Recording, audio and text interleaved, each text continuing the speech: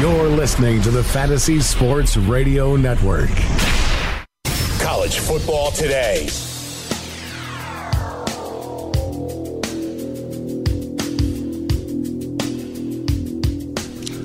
The long wait is over, and we are set for Showdown Saturday. Marquee matchups front and center stage this weekend. Rockin' Rich Sermonello, this is what it's all about if you're a college football fan. Joe, we have waited an entirely long offseason for this moment. We had week 0 last week, right? It was a little bit of an appetizer for the college football season. Now we have week 1. Talking season is over. College football season is fully upon us. This is what it's all about. Rich and I are going to be with you for the next 3 hours. Sit back, relax. We have you covered. We're going to go through all the top 25 games at 9:24 Eastern, 6:24 Pacific. We'll be joined by former Georgia Bulldog wide receiver Corey Allen. We'll get Corey's take about the SEC, including Georgia's game against Appalachian State a little bit later today. At 10:40 Eastern, we'll be joined by our resident guru, Gabe Morency from Game Time Decisions. We'll get Gabe's take about his best picks for the 12 and 3:30 games. He'll be with us at 11:40 Eastern, 8:40 Pacific. We'll get his take about the later games tonight, as well as Sunday and Monday's games. But, Rich, it's all about top 25 battles, interconference play. We saw a team in Ohio State struggle in the first half Thursday night against Indiana. They trail 14-13 at the half, but J.T. Barrett and, more importantly, J.K. Dobbins took off in the second half for a convincing 49-21 victory in Bloomington. Joe, I'm going to make a new year resolution, new college football year resolution. I'm not going to overreact to what happens to week 1, whether it's bad or good. We recognize, look at USC last year, right? 52-6. They take it on the chin against Alabama, but then they rally in the second half of the season. So in terms of Ohio State, yeah, there are some concerns. Pass defense looked a little bit iffy. They struggled in the first half. J.T. Barrett, not impressed by J.T. Barrett. But again, new offensive coordinator with Kevin Wilson. 3/4 of that secondary is new. So let's kind of tap the brakes on Ohio State being vulnerable at this point. They did get the win on the road against a feisty Indiana team. Yeah, and that's the thing with a new offensive coordinator. You start to see the game through a different set of eyes. That coordinator has to understand how that talent responds in game situations. He has to call the game plan around that talent, and more importantly, could be less or more aggressive than his predecessor. So we'll see how that game plays out next week in Columbus as Baker Mayfield and Oklahoma come to town, because if the inconsistency offensively and defensively continues next week, could be a long day for the Buckeyes. Yeah, I mean, I think it sets up, we'll talk a lot more about it next Saturday, but it sets up as a really interesting matchup, which we knew already. But Baker Mayfield and those receivers have to be licking their chops, because Richard Lago, who is not Baker Mayfield, really had a lot of success with Nick Westbrook and Simi Cobbs in the first half of that game against Ohio State. So, that could be a problem next week against an advanced and a very good Oklahoma offense. Yeah, Lago and company passed for 65 times in that matchup. 3 new starters in the Ohio State secondary. Denzel Ward and the crew got burned in the first half, made halftime adjustments to pull away 49-21, but we're just getting started. This is what it's all about. Keep it where it is. This is Joe Lisi, Rich Sermonello, live on the Fantasy Sports Radio Network.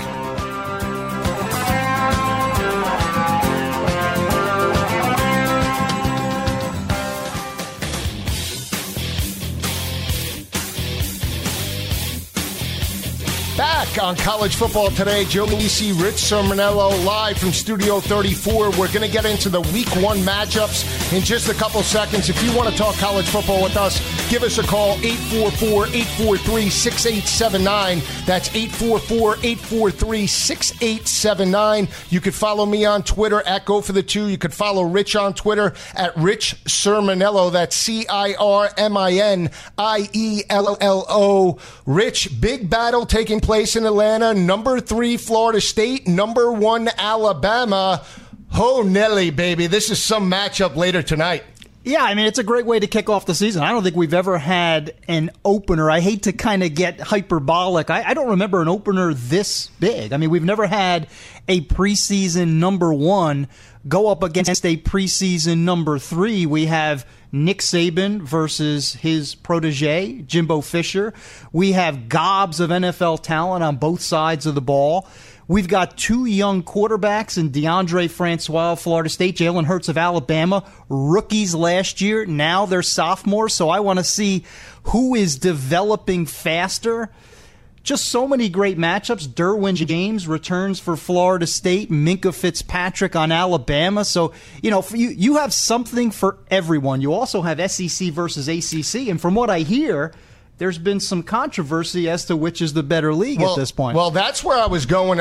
Great statistics here. Alabama hasn't lost a Week 1 game since 2001, Rich, to UCLA in Tuscaloosa. They've won those 15 straight by 25.4 points per game. Florida State over the last 10 games with Jimbo Fisher, 9-1 against the SEC, and has won those games by 15.8 points per game. Last loss came in 2012 to Florida. Week number 1, Florida State since 2010, 7-1, and have won those games by 34.4 points per game. Now, they haven't started against the top team in the country week number 1, but I think this matchup is, can DeAndre Francois stretch that Alabama defense vertically? This was an Alabama defense last year that did allow 3 opponents to pass for over 400 yards. Arkansas, Ole Miss, and Clemson. To me, that's the recipe to beat Alabama in this ballgame. Yeah, I think that's a fair point. My concern, if I have to find that one sort of flex point, that soft point in this game, because these are truly top 5 teams, and win or lose, unless it's a complete blowout. Right.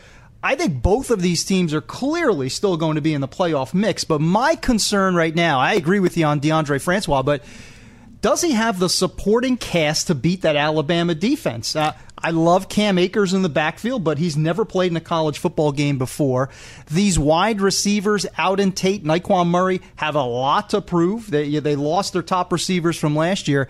And my biggest concern, I'd like your take on this, is the offensive line of Florida State. They gave up 36 sacks last year. Francois was knocked around the backfield throughout the 2016 season. Will he have time against that Alabama defense that has had months to prepare for this opponent? And that's the matchup you want to see play out at Florida State's offensive line going up against the top team in sacks last year in Alabama. 54 total sacks as a defensive unit. 36.5 of those, though, go out the door with graduations and people moving on to the NFL draft. I think it comes down to Jimbo Fisher's ability to play call and really game plan against Nick Saban. He's had 6 months to prepare for this matchup. That's the concern. I think if you put Florida State into 3rd down and long situations, that will be critical for their offense and, more importantly, Alabama's defense. But if you're aggressive on 1st and 2nd down, play action and stretch them vertically, that can get the Alabama defense thinking pass on the early downs and open up running lanes for Akers and Patrick later in that ball game. So that's the matchup that I want to see really progress throughout this game. I think Jimbo Fisher has an edge here from an offensive perspective. You look at the Week 1 quarterbacks that Alabama's faced in recent years: Denard Robinson, Joel Stave, Max Brown. I mean, they're not exactly world beaters, and you're talking about a sophomore sensation in DeAndre Francois that passed for 22 touchdowns last year. Yeah, I mean, he played with a tremendous amount of poise, tremendous amount of guts. I think that's what's fascinating about Week 1 is, there are progressions that have been taking place in the offseason, both in terms of overall team level, but individual level as well. We don't know, right? I mean, Thursday night, we didn't know what to expect from J.K. Dobbins, and here is this true freshman rushing for 181 yards, setting a freshman record for Ohio State. So there's going to be a lot learned throughout this first weekend about players. Francois is going to have to take the next step. I'm also curious about Jalen Hurts, because Jalen Hurts, who did so well last year with Lane Kiffin. Say what you will about Lane Kiffin as a coach, but as an offensive coordinator, did a great job in Tuscaloosa. Now you have Brian Daboll coming over from the NFL, did a really good job with the New England Patriots, but now he has to coach younger kids. Is that RPO that was such a big part of Jalen Hurts' game last year, the run-pass option, is that still in play, or are we going to see more of a traditional NFL-style pocket passer out of Jalen Hurts later on tonight. That's a great point, because I said it, with the new offensive coordinator, you have inconsistency. It's a feeling out process. I say they're like pitchers, they're like quarterbacks. They need to get into a rhythm in terms of play calling, and that's the one thing that Lane Kiffin did fantastic last season, is he gave his playmakers the opportunity to catch balls in space, and now Dable has to reload. The one thing when you look at Jalen Hurts' game last year, in the last two games, when teams forced him in the pocket, he was an inconsistent quarterback, especially in third down situations. Alabama in the last two games last year against Washington and Clemson struggled in third downs. Against Washington, they converted 4 of 14, 28%. In the national championship game, it was 2 of 15, which was 13%. If Florida State can put Alabama and Jalen Hurts into third down and long situations, that'll benefit Derwin James and McFadden in the back end in this matchup. I'm not sure if that happens. Here's a big difference for me is I like the supporting cast. I like the skill position players of Alabama better than Florida State. I have high hopes for Cam Akers, but again, first game, you have Calvin Ridley. He's the best wide receiver in this game. You have Bo Scarborough. He's the best running back in this game. And you have Jonah Williams at left tackle. He's the best offensive lineman in this game. I'll throw one more name out. We're going to talk a lot about Cam Akers in terms of true freshmen, blue chippers, those rookies who are going to not play like rookies. I'm going to give you the name Jerry Jeudy, a wide receiver to complement Calvin Ridley. Ridley's going to get a lot of attention. He's going to be locked up with McFadden and Derwin James. But watch Jerry Jeudy tonight. I saw some clips of him in the offseason. Really looks like a freakish athlete to complement Ridley on the outside. He had a great spring game as well, and they utilized him. So we'll see how Brian Dable utilizes his playmakers. No O.J. Howard's going to be key for this ball game, not just in the pass game, but as an extra blocker to give running lanes to Scarborough. Because when you look at Florida State's defense last year, they allowed 128 rushing yards per game, but they got better as the season progressed. There were teams like Louisville that were able to break, contain, and that was with DeMarcus Walker in that lineup. He led that team with 16.5 total sacks last year. He was the emotional leader for that defense. Now he's gone. Josh Sweat and that defensive front seven really have to step up in this matchup. I think the one thing when you look at Florida State, they have the speed to compete with Alabama, just the way Clemson did. They can run sideline to sideline, and for me, that's why I think they'll be in this ball game. I mean, when you look at the other teams that Alabama's played week number one, in terms of speed offensively and speed defensively, they're raw, but they still have the talent to compete with Alabama in this week one game. I couldn't agree with you more. I mean, I think this is a matchup that is similar to last year's national championship game. I mean, Clemson obviously went toe-to-toe with Alabama, eventually won that game in the final second, won the national championship. Clemson last year versus Florida State this year, I don't see many differences. Obviously, you have a proven quarterback in Deshaun Watson. DeAndre still has a lot to prove. But in terms of physical ability, speed, Florida State has every bit as much as Alabama. I think this is a 4-quarter game. I'd be surprised if it was a blowout in either direction. And I think it's a low-scoring game. I really do. I think when you look at what Florida State's going to try and do, I think they're going to try and attack the defense vertically. It's not going to be easy. It's going to be a tempo type of game. But I think they're going to, if they can get up early, that watch them start to utilize tempo. I don't think they try to get Alabama into a shootout. I think they try to score in the area of 20, 24 points, keep it in that low-scoring game. I think the winner gets into the 30s, though. Do you really? I do. I think there's a lot of offensive skill position. My one concern about Alabama, listen, Alabama's Alabama. They have the process. They have the talent. They'll reload. You'll see names like Rashaan Evans, Sean Dion Hamilton, Deron Payne. I think will have a great game against a very shaky Florida State offensive line. But who are the defensive leaders? Where does the leadership come from? Minka, as good as he is in that secondary, he's a little more of a low-key kind of a kid. He's not very vocal. They don't have that Jonathan Allen-type player just yet. So I think there are some defensive concerns on Alabama as well. And Reuben Foster, who was an absolute beast last year. And here's the concern, and I'm not hating on Alabama. Listen, Nick Saban, the best coach, current day, modern day, 4 national championships at Alabama. I'm just looking at this game.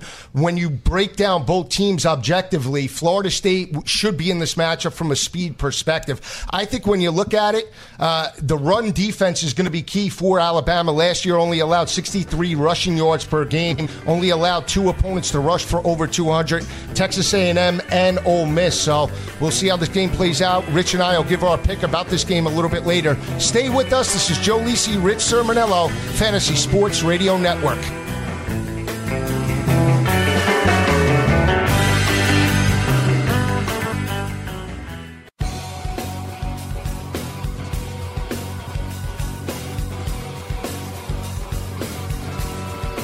Talking a little SEC football. If you want the right information, you got to reach out to a big-time player that played in the conference. He's live on this Fantasy Sports Celebrity Guest Line. Want to welcome in former Georgia Bulldog wide receiver Corey Allen. Corey, how are you today?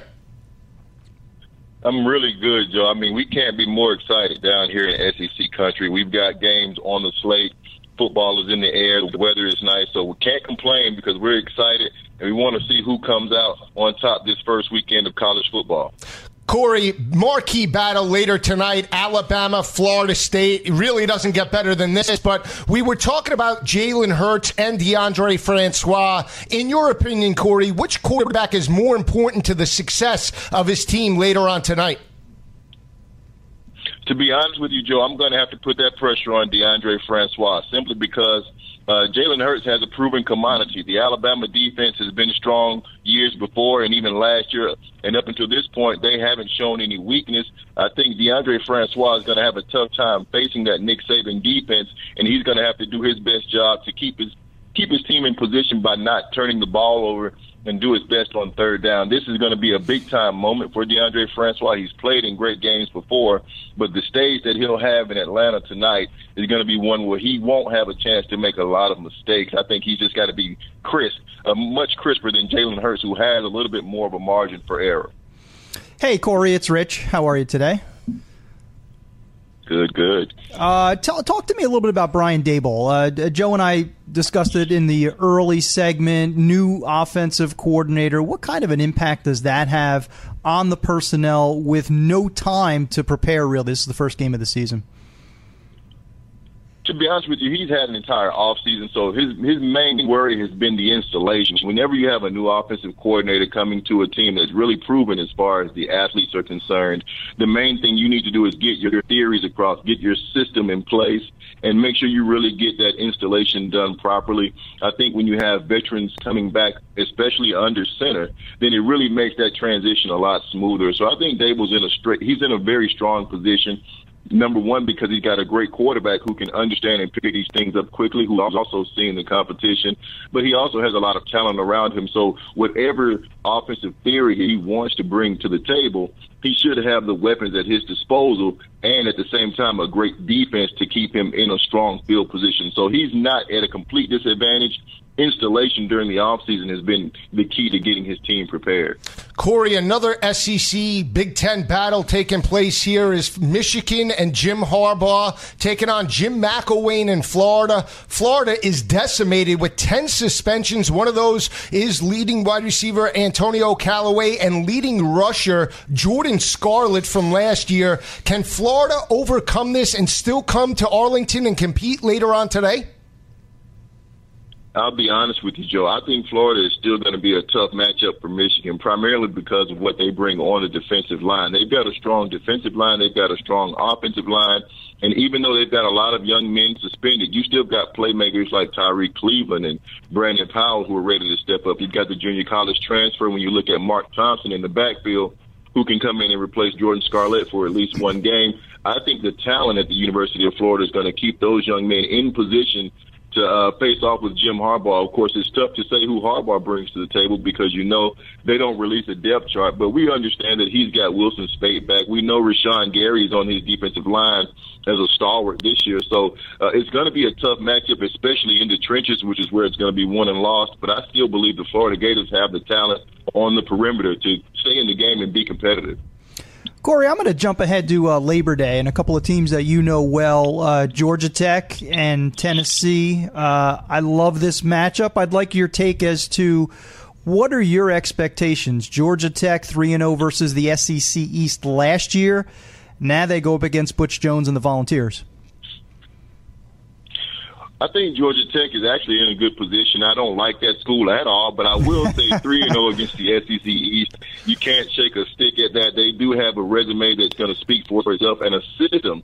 They've got a system down there that's going to really challenge what they do at Tennessee. Butch Jones is going to have to make sure that his team is prepared, and they're going to have to play responsible football. They have to all be sure to do their jobs on that defensive side, because the option attack that Georgia Tech is going to bring to Atlanta is going to be a tremendous machine to try to stop. It's going to be a good matchup. Two teams headed in an upward direction, and this is really going to help to define the season of which team is ready to take that next step forward. I honestly think Georgia Tech is in a strong position. I'm hoping Tennessee can win for an SEC victory, but realistically, that option attack, if you have not seen it consistently, it can surprise you. And by the fourth quarter, you look up and they've got 300-yard rushings and a 10-point lead. That's tough to overcome. Corey, I always said in a week one matchup, when you have a new quarterback with young wide receivers, the quarterback to wide receiver relationship sometimes takes a while to build cohesiveness and continuity. I want to get your take as a big play wide receiver within the conference. What's the biggest thing a wide receiver, especially week one, a raw young wide receiver has to do in terms of getting that continuity with a young quarterback?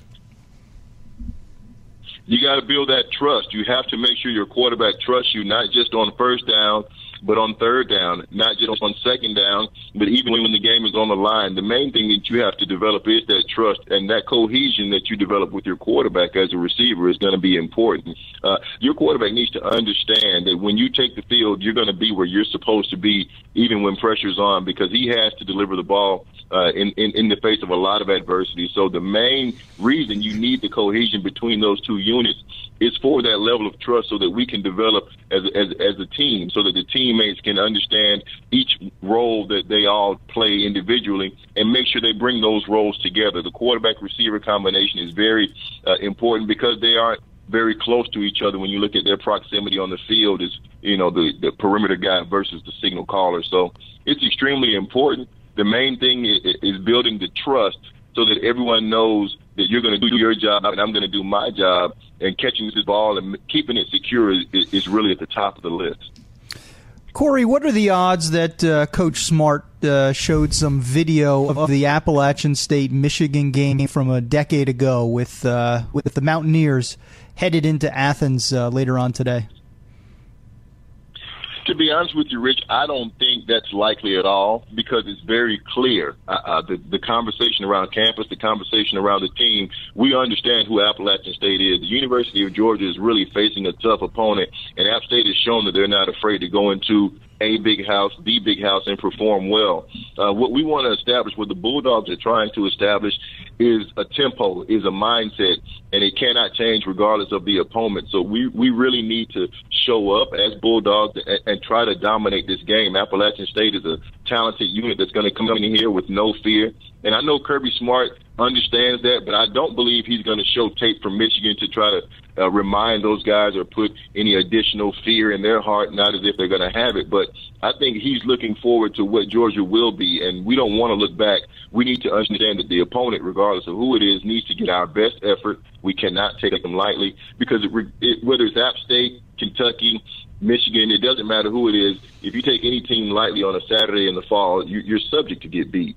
Corey, I want to stay with Georgia and Jacob Eason, their quarterback, a freshman year last year, 16 touchdown passes, struggled in the early part of the year, did throw 8 touchdowns in the last 6 games of the season. But I wanted to get your take, because there's been a lot of rumblings in Athens about Jacob Fromm possibly unseating Jacob Eason as the starter as the year progresses.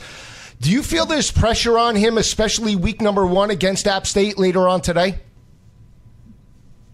I don't think there's any pressure on Jacob Eason at all. I think what he's learned from Jake Fromm, an incoming freshman, a guy who's very great in the film room, a guy who not only is good in the film room but translate the film work to the field, I think it's pushed Jacob Eason to be a better quarterback himself. The talent is on Jacob Eason's side. He's much taller, bigger, faster, stronger than Jake Fromm. But Jake Fromm is a very seasoned quarterback coming from a strong high school system. And what he did was allow Jacob Eason to understand that there's another young man in the room willing to compete at a high level. And I think that motivated Jacob Eason to take those steps. And that's what Kirby Smart acknowledged in the offseason. We've seen that young quarterback grow from last year's performance, and we expect a lot more this year as he does have pressure behind him. That pressure behind him isn't necessarily a hot seat. It's really much more of a support team, a support staff.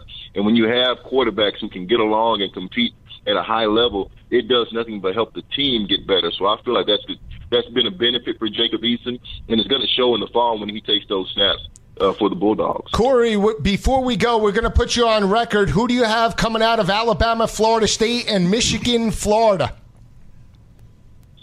Alabama, Florida State, I think DeAndre Francois is going to face a tough battle. I'll just stick to the script. Saban is going to continue to beat up on his assistants. I see a 24-20 matchup, and I also look at the other game. I don't know if you asked me, but the Florida-Michigan matchup, that's my favorite game of the day. I really believe the Gators have a chance to come out on top, even though they've got the suspensions that they're faced with. Whoa, I might be agreeing with you a little bit later in the segment, Corey. It's always great information from a great player. We hope you enjoyed it. We'll get you on as the season progresses.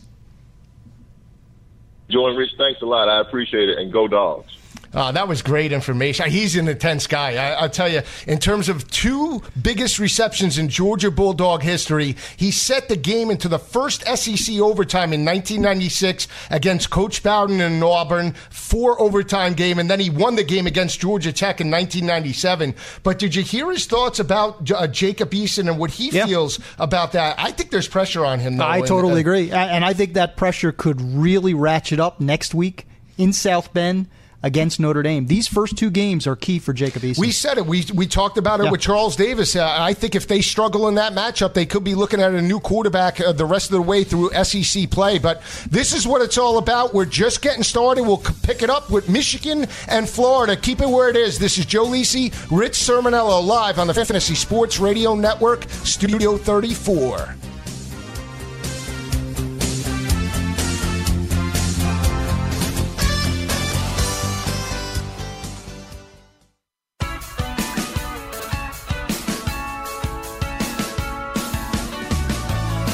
Talking a little SEC football. We had Corey Allen talking a little Georgia. He was talking about Michigan and Florida, Rich, and that's where I'm going right now. It's number 11, Michigan and Jim Harbaugh, number 17, Florida. Intriguing battle here because I really agree with Corey. I think Florida's defense will be up and into this ballgame. You're talking about a Florida secondary last year that held all 13 opponents under 58% completion percentage. They held 7 of 13 under 50% completion percentage. And when you look at the losses on the offensive side of the ball, Chesson, Darboh gone, Jake Buck gone, Smith, their leading rushers, gone. That's going to put a lot of pressure on Wilton Speight in this ballgame. How about the defensive departures at Florida, though? I mean, what fascinates me about this game, Joe, is this is an opportunity to learn not just about these two programs, but a lot of young kids. I mean, these are two developed programs, very well coached, led by Jim McElwain at Florida, Jim Harbaugh at Michigan, and they have recruited excessively well over the past couple of seasons. So, yeah, I mean, 18 starters gone from Michigan. I think Florida has lost about 18 starters to suspension in the past couple of weeks. Right. So, I mean, there are going to be a lot of unanswered questions that get answered in Arlington today. I like Michigan, and I'll tell you why. I'm a big Don Brown fan, the defensive coordinator. They lost a lot of starters, but they had a deep rotation last year. So, yeah, Rashawn Gary wasn't technically a starter, but he really was. Same thing with Maurice Hurst up front. They have a lot of... I think they're going to be a faster defense than they were last year. And with Don Brown, an entire offseason to prepare for a Florida offense that hasn't been good since Tim Tebow was in Gainesville, you got a first-time starting quarterback in Felipe Franks, no Antonio Callaway, no Jordan Scarlett. I think it's first team to 19 wins this game, and I think it's going to be Michigan. They shouldn't even play the game, Florida. They should They should play the game. I think it'll be competitive. It'll be a physical defensive struggle. Well, here's the matchup, and much to your point, Michigan last year was dominant in run support. They held 8 opponents under 100 yards last year. They won all 8 games, Rich. by 37 points per game. They were 10-3, but in their 3 losses to Iowa, Ohio State, and Florida State, the defensive front 7 allowed over 100 yards rushing to each of those teams. So that's the matchup you want to see play out for Florida. Can they run the football? This was a Florida offense last year that only averaged 128 rushing yards per game. In the last 6 games of the year, Rich, not one rushing touchdown.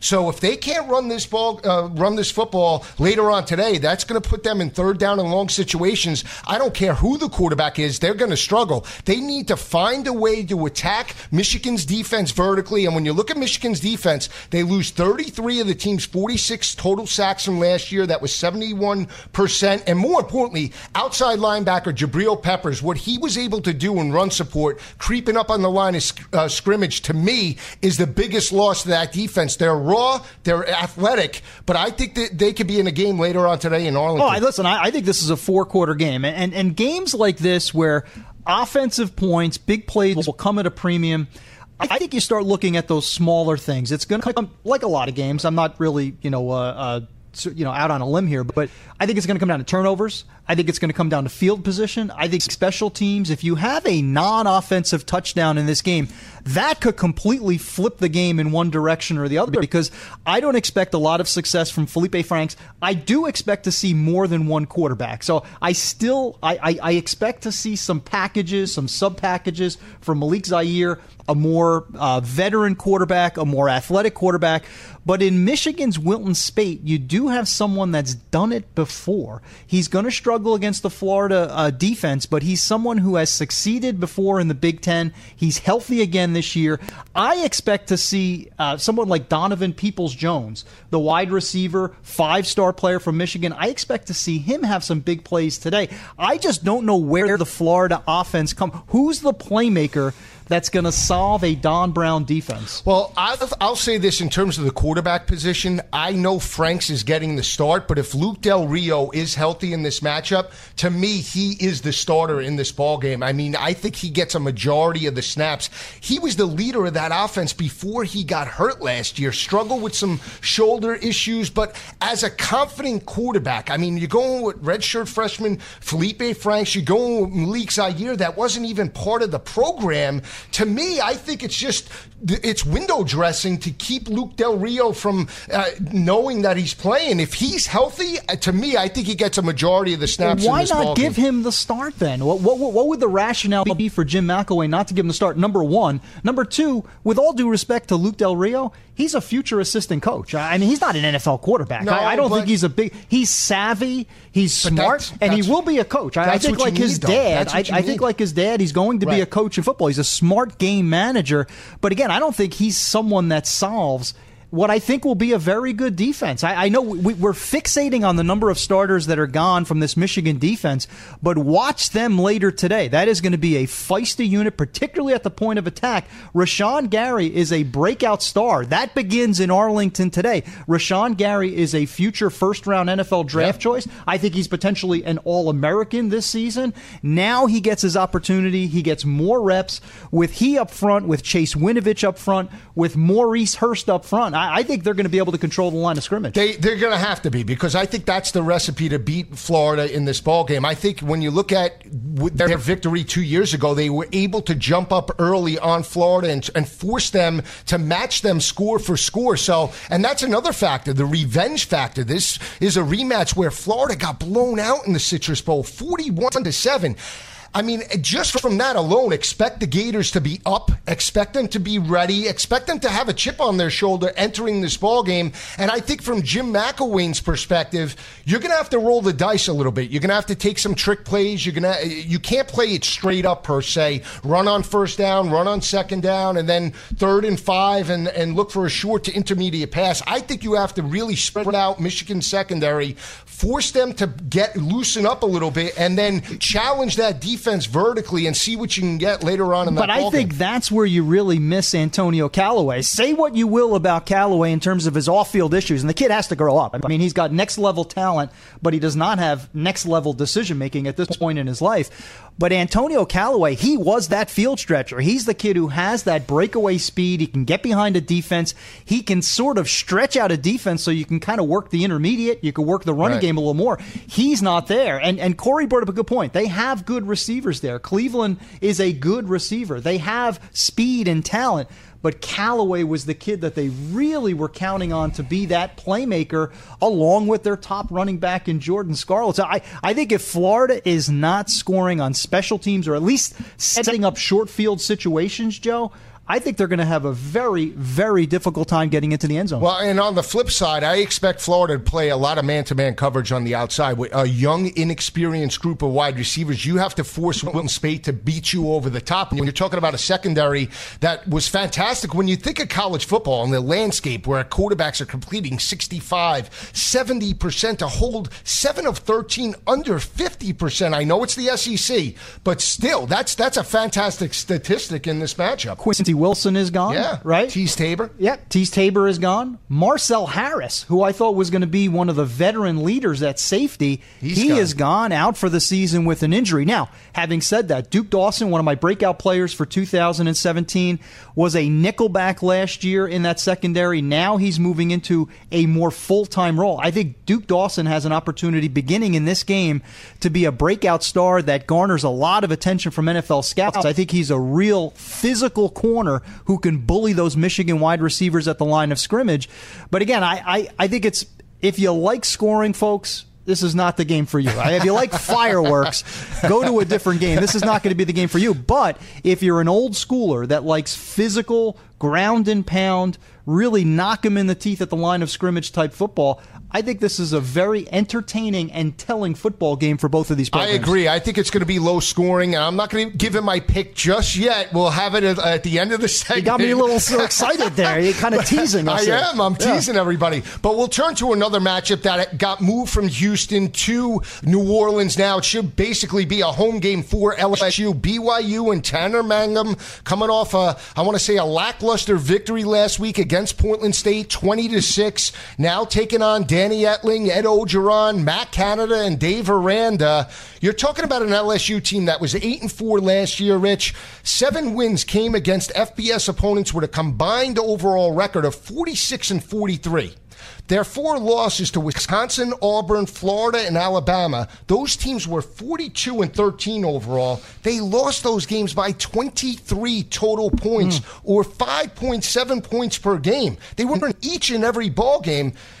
I have a feeling, though, BYU and Tanner Mangum could attack that secondary minus Jamal Adams and Tre'Davious White. I would also, but I don't think we're giving picks yet, right? No, not yet. Not giving picks yet. I'm going to tip my hand a little bit by saying, listen, we saw it on Thursday night with the new offensive coordinator, Kevin Wilson. I think we're going to see some hiccups in this first game for Danny Etling and the offense. Darius Geis is going to play, but he's not 100%. My bigger concern for LSU right now is that offensive line is average by SEC standards. BYU has a very feisty physical defense under Kalani Sitake. And in terms of the first game, yeah, you'd like to see a better product against a Portland State, but there's no way they were showing all of their packages in that game. They did just what was necessary to get the victory, get out of that game healthy, prepare for LSU. And oh, by the way, who's not playing for LSU?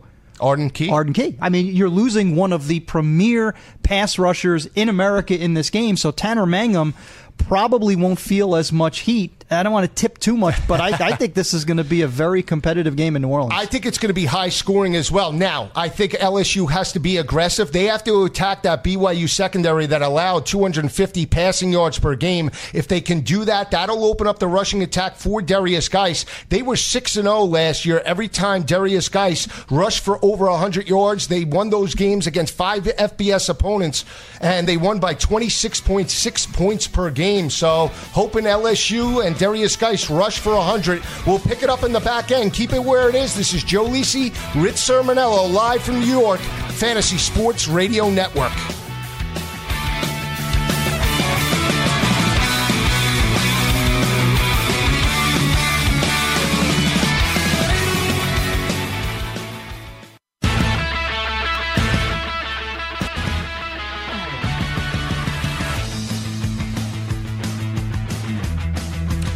just about 2 hours away from the first kickoff at 12 p.m. Eastern. We're in our pick segment. We talk some Michigan, Florida. We talk to Alabama, Florida State. Rich, this is a very intriguing battle. I like this ball game. It's South Carolina and Will Muschamp against North Carolina State and Dave Doeren. I like NC State here. South Carolina was 6-7 last year, did not beat a team with a winning record. The only team they beat, was Tennessee. And for me, I think they overachieved. They have Jake Bentley, Rico Dowdle. But I like Ryan Finley. I like Bradley Chubb. I think they dominate this ball game by about 17 points. There's a lot to like at NC State, no question about it. This is a great SEC, ACC undercard, right? I mean, this is a good matchup in terms of bragging rights for the conference.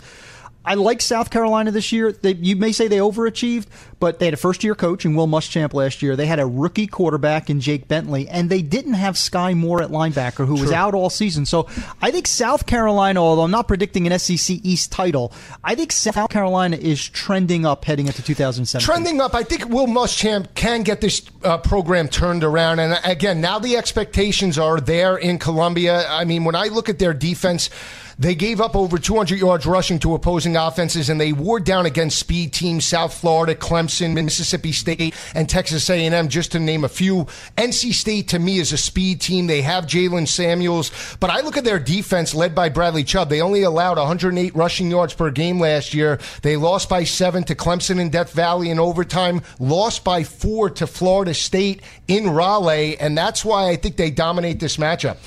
I like South Carolina. I think it's a competitive football game. I'm a huge Jake Bentley fan. I think he's got a bright future in Columbia. Again, I like the fact that Will Muschamp is in his second season. Deebo Samuel, the wide receiver, one of the better playmakers in the country, wasn't fully healthy last year, will be this year. I'm with you on NC State. I love their talent. Their defensive line is about as good as any in the country, but I think this is a competitive game. I would take the points. Another game we haven't talked about, it's an under-the-radar game. Justin Wilcox and California going into play North Carolina and Larry Fedora. Brandon Harris, the LSU quarterback transfer, comes over.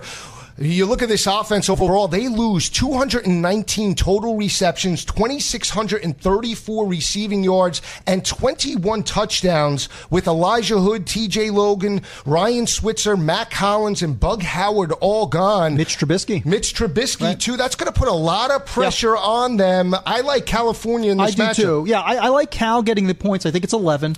Yeah. I like Cal. It's a long trip, but I'm a big Justin Wilcox fan. It's not going to happen overnight. They don't have the talent to compete in the Pac-12 yet, but I think Justin Wilcox is one of the up-and-coming young coaches in college football. North Carolina is going to take a little while to transition. I believe in Larry Fedora.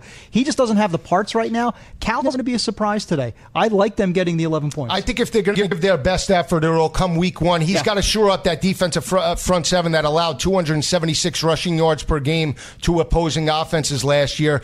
The two big ones now, Alabama, Florida State. I'm going with DeAndre Francois. I'm going with a low-scoring game. Florida State strikes the upset 24-20 over the Crimson Tide later today. I agree with you and I disagree with you. I agree that this will be a competitive game. I think the winner gets into the 30s. I'm taking the 7 points as well because I think this is a 4-quarter game, Joe. It's going to model what we saw in the national championship. Nip and tuck, back and forth. I'm taking Florida State, but Alabama wins. And I'm going with Florida and Jim McElwain, 23-17 over Michigan. Yeah, I see this as like a 19 to 13 type of a game in favor of Michigan. I think Jim Harbaugh gets the win. I think Michigan's going to surprise this year. It's going to take a while. We won't see many points. But I'm down on Florida. Those suspensions, I think, are going to loom big in Arlington this afternoon. Yeah, I think they're going to come in. I could see a fake punt, onside kick to start the game. If you're picking on a fake punt, that's a problem. Take Michigan. Well, this is what it's all about. When we come back, we'll be breaking down the other 12 o'clock games, get into the 3:30 games as well. Keep it where it is. This is Joe Lisi, Rich Sermonello, live from Studio 34, Fantasy Sports Radio Network.